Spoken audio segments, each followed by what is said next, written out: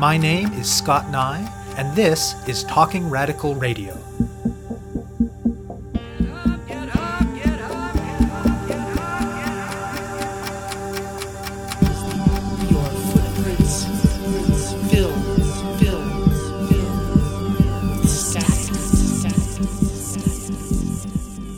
I've always believed that art can change the world. I continue to believe it. It has just rocked me. It has changed me, body and soul, a powerful piece of artwork. I think art can communicate more directly, more forcefully, more profoundly, complex ideas, troubling ideas, and I think we can use that power to create the kind of world we want to live in. That's the voice of Shauna Dempsey. She's today's guest on Talking Radical Radio. This show brings you grassroots voices from across Canada. We give you the chance to hear many different people who are involved in many different struggles, talk about what they're doing, how they're doing it, and why they're doing it, in the belief that such listening can strengthen all of our efforts to change the world. Shauna Dempsey is a performance and video artist who got her start as a university student in the 1980s. She was heavily influenced by the work of feminist performance artists of the previous decade and their use of the female body to talk about the realities that women face. She first became widely known for a performance art piece and later film called We're Talking Vulva. She and longtime collaborator Laurie Milan have produced films, installations, a book, public art pieces, the Lesbian National Parks and Services, and lots of other work, much of which they describe as, quote, humorous, feminist, and provocative, end quote. Dempsey is also the co-executive director of Mentoring Artists for Women's Art, or MAWA. MAWA is a feminist artist-run center in Winnipeg. It was founded by two working-class women in 1984, as a response to the many gendered barriers faced by women in the arts. In that era, according to Dempsey, women had less access to the limited number of well-paying jobs in the field, received fewer grants, were shown less often in galleries at all levels, experienced a substantial wage gap related to sale of their art as well as other income streams, and were generally given less attention in critical and popular discourse about art. Originally founded as a committee within a gallery, eventually MAWA became an independent organization. Over time, in conjunction with shifts in the broader feminist movement, MAWA's understandings of gender oppression and feminism became explicitly more expansive, and today all of their programming welcomes non-binary, trans, and two-spirit participants. In addition, over half of what they offer welcomes cisgender men as well. MAWA took up mentorship as its primary tool for challenging the barriers in the arts resulting from gender oppression.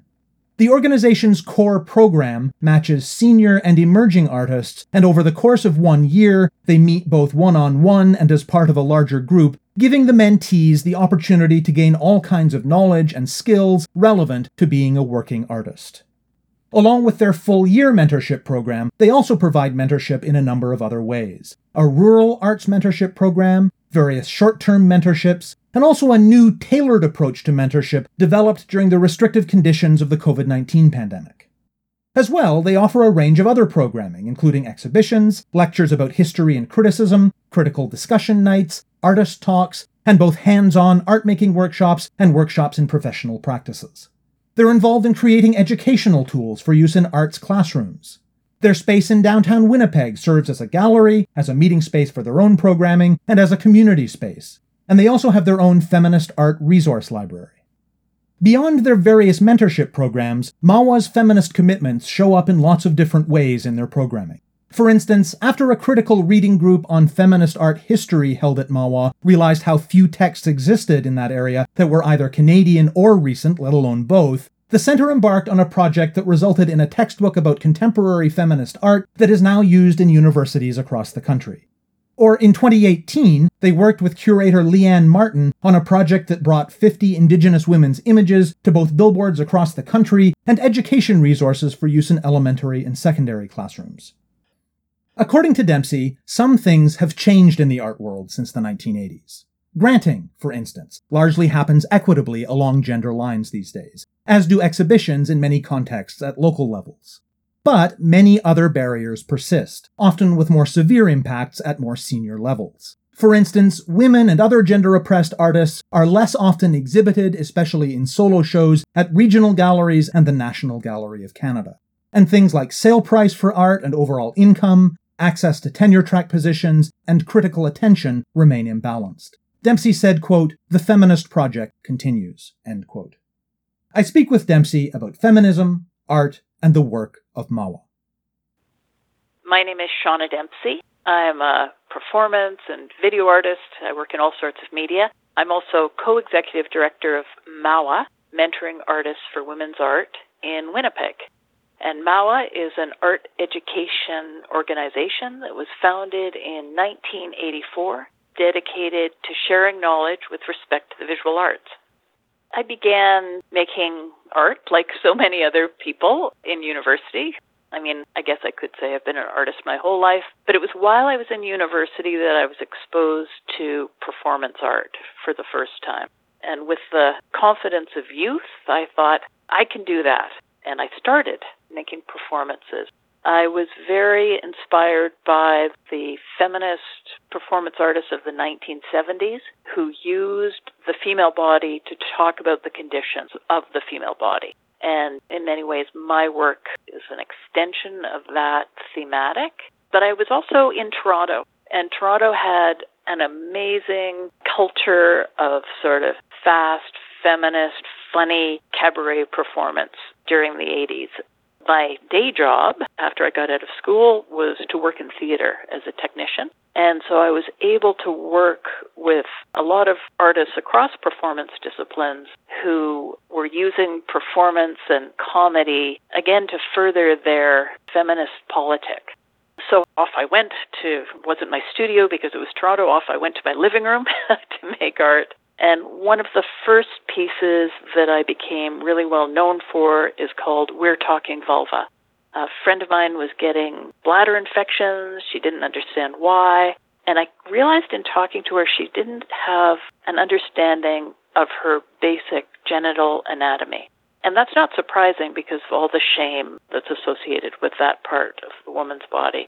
So I made a giant vulva suit, and I stepped into it, and I created a sort of vulva infomercial. I made it rhyme, so it would be more interesting to listen to, and rap was actually new then, and I was inspired by that. And I performed We're Talking Vulva. And the first time I did, the audience erupted in laughter. It was like a tsunami of response. Because I was talking about and I was showing this part of ourselves that we've always been told to keep hidden, that's dirty, that's sexualized, and not for our own pleasure. So it was a very successful piece in a lot of ways, and it toured across Canada, and then I began working with my collaborator, Laurie Milan, and we made it into a film, and then that blew up. It aired on television in Canada and in Europe, and we were in an international biennale with the piece.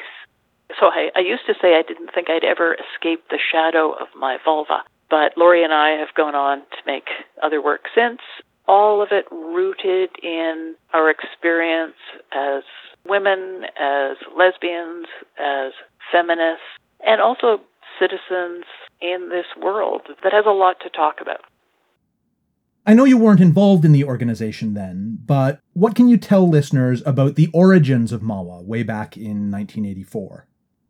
A couple of women who worked at the University of Manitoba School of Art and tried to get tenure and were never able to, realized that there were systemic barriers in place at that time to women advancing professionally in the visual arts. And they were both working class, one from Northern England and one from Pittsburgh. They both had strong union backgrounds. And they thought about the ways in which the lives of their family were improved and the ways in which the union created opportunities for the people in their families.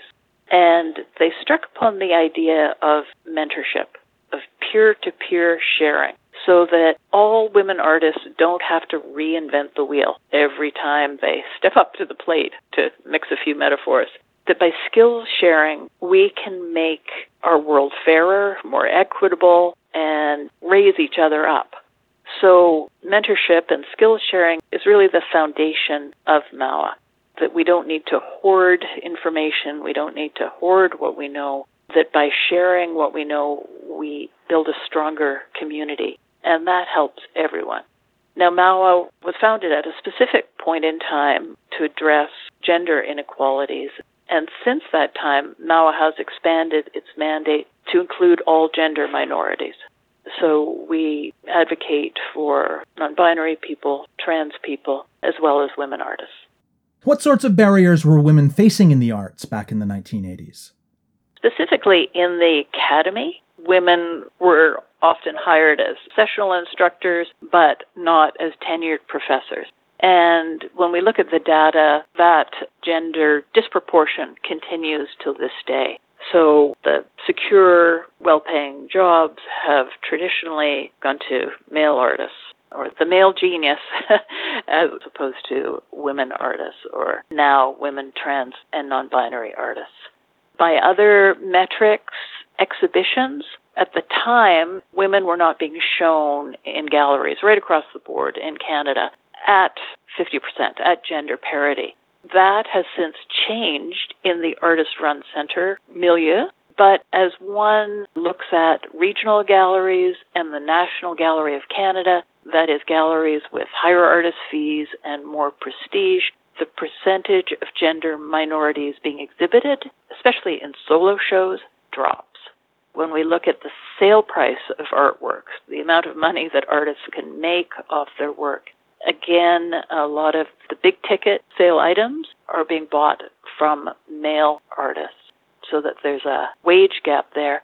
And when Statistics Canada evaluates how much money Canadian artists are making, there is also a wage gap for all of us at all levels of our career between men and gender minority artists.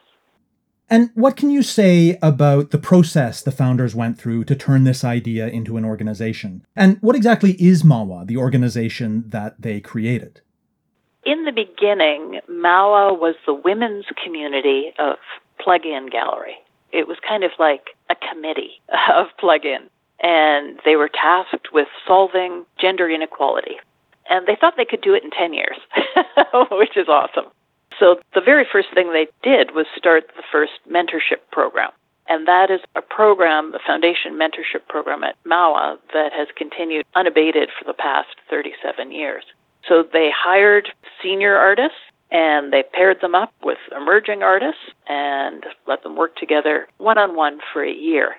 In terms of how that evolved into what MAWA is today, eventually MAWA developed its own constitution, got its own not-for-profit status, separated from Plug-in. It was a very amiable separation, and is now an artist-run center in Winnipeg, providing a whole range of programming and services to visual artists in Manitoba, although we also do some programs that have national impact as well. How does MAWA's mentorship component work, and why is it such an important intervention? Mentorship really informs everything that MAWA does, this idea of horizontal skill sharing. We've seen it be really transformative in individual artists' lives, but also in the community, creating an ethic of sharing.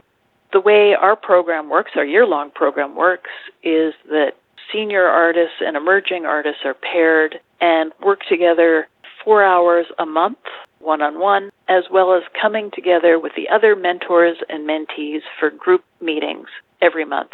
So a community is formed in that way, a little micro-community.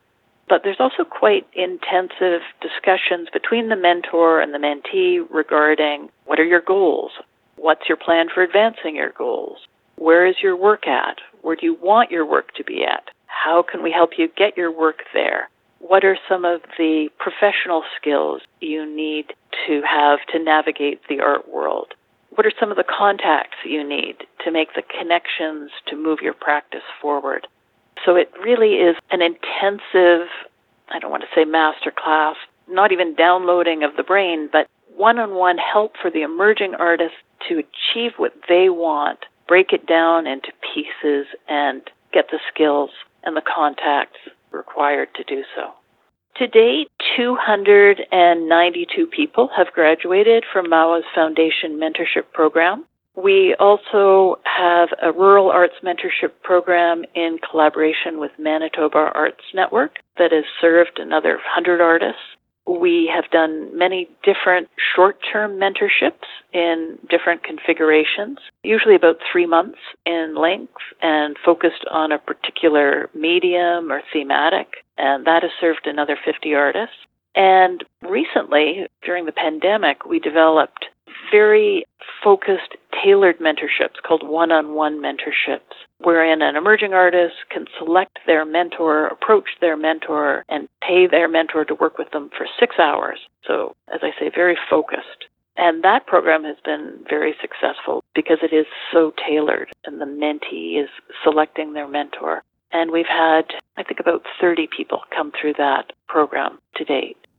What other programming does MAWA offer? MAWA also offers programs for artists at all stages of their careers, including lectures about history and criticism, exhibitions of contemporary art. We create publications about visual art. We create art education learning tools that put contemporary visual art in the classroom. We have workshops and professional practices, things like grant writing, bios, artist statements, how to illustrate for the commercial market, etc. We have a beading circle that meets every 2 weeks with instructors from different beading histories, with different beading practices. We have hands-on art-making workshops. We have critical discussion nights around a particular text or theme. We do special events, artist talks. We have an artist-in-residence program that welcomes artists from all over the world for 5 months of the year. We also do a residency exchange program with an organization in Sweden. MAWA is located in the very heart of Winnipeg, in one of the poorest neighborhoods in Canada. We've got a storefront, and our space is used probably a minimum 3 times a week by different programs, different groups, folks meeting here. We have a gallery space. We have a feminist art resource library. We've got a residency apartment upstairs, and we've got office space. And so maybe on a Monday night, the beading circle will be meeting. Then maybe on a Tuesday night, there'll be a making workshop. On a Wednesday night, a board meeting. On a Thursday night, an artist boot camp workshop. And on Friday, a First Friday lecture. We bring a lot of people to the neighborhood, and we welcome people from this geographical neighborhood as well. Dive into a couple of instances of MAWA's non-mentorship programming in more detail to illustrate the ways in which they advance the organization's feminist vision. There's a couple of examples of how what MAWA does advances gender equality. Like, for example, we had a critical reading group about feminist art history, and participants were shocked that none of the texts were Canadian and none of the texts were recent. So MAWA fundraised and hired an editor, Heather Davis, to create basically a textbook about contemporary visual feminist art in Canada. It's called Desire Change. It was co-published with McGill Queen's University Press, and it's used in universities now across the country. Another is the Resilience Project. We wanted to really showcase women's art, like have it writ large on the landscape. And so MAWA worked with curator Leanne Martin, who curated an exhibition of 50 Indigenous women's images on billboards across Canada in the summer of 2018. So people on summer road trips could look out of their windows and instead of seeing a McDonald's ad, could see a powerful image by Rebecca Belmore on highways and in inner cities, places where too many Indigenous women have been erased, have been disappeared. And then we took those 50 images and with a team of art educators created a very user-friendly guide for teachers, kindergarten to grade 12, about how to use these same 50 art images in the classroom. to animate discussion, to inspire art activities, and to look at Indigenous perspectives, histories on this land. You mentioned earlier that Mawa's vision became more expansive over the years. In terms of explicitly including gender-oppressed people beyond cisgender women, and in terms of racial justice, how did that journey of change happen? Mawa has evolved as the world around us has evolved, and the issues of the day have been brought to the fore. Mawa has always been concerned about equality, and our feminism has always been intersectional and has realized that until we are all free, none of us are free. When we moved to this current space we're in on Main Street, which is a predominantly Indigenous neighborhood, we realized we had a lot of work to do in terms of creating connections with Indigenous communities, working in partnership with Indigenous communities, and that work began in 2004. Since the TRC recommendations came out, we've been working hard on active reconciliation. We are very aware of how the city has changed. We have many, many more people of color living in Winnipeg than we did when Mawa was founded. And in order to be relevant, Mawa has to reflect and serve the entire community.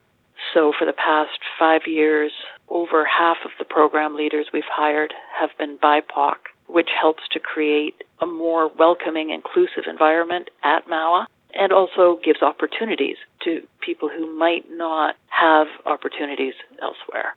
We have prioritized hiring recent newcomers at Mawa, and as feminists, we know that the feminist discourse has changed, and the language around gender has changed, and the expression of gender has changed. So with that societal change, Mawa has changed as well to understand that it's not only cis women who are oppressed by patriarchy. And indeed, we are all oppressed by patriarchy. So over half of Mawa programs welcome people of all genders, including cis men. How have the barriers that cisgender women and other gender-oppressed people face in the arts changed in the years that Mawa has been around? It's a great question. Like, what has changed? Where do barriers stubbornly remain? We've seen in granting, for example, there is now equity, and that wasn't the case when Mawa was founded. So if we all apply for arts grants, there is essentially a gender equal distribution of successful applicants, which is awesome.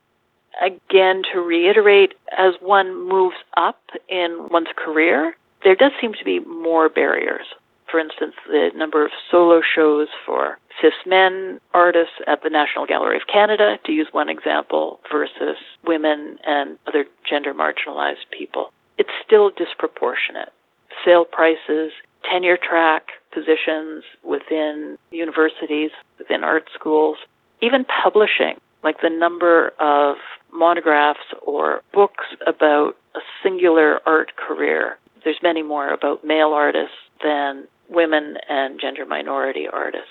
So those are the ongoing barriers we see. The wage gap between the average of all male artists and all women and gender minority artists still exists.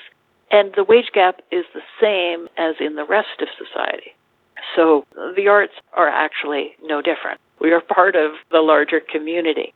So the feminist project continues to create equality for all people.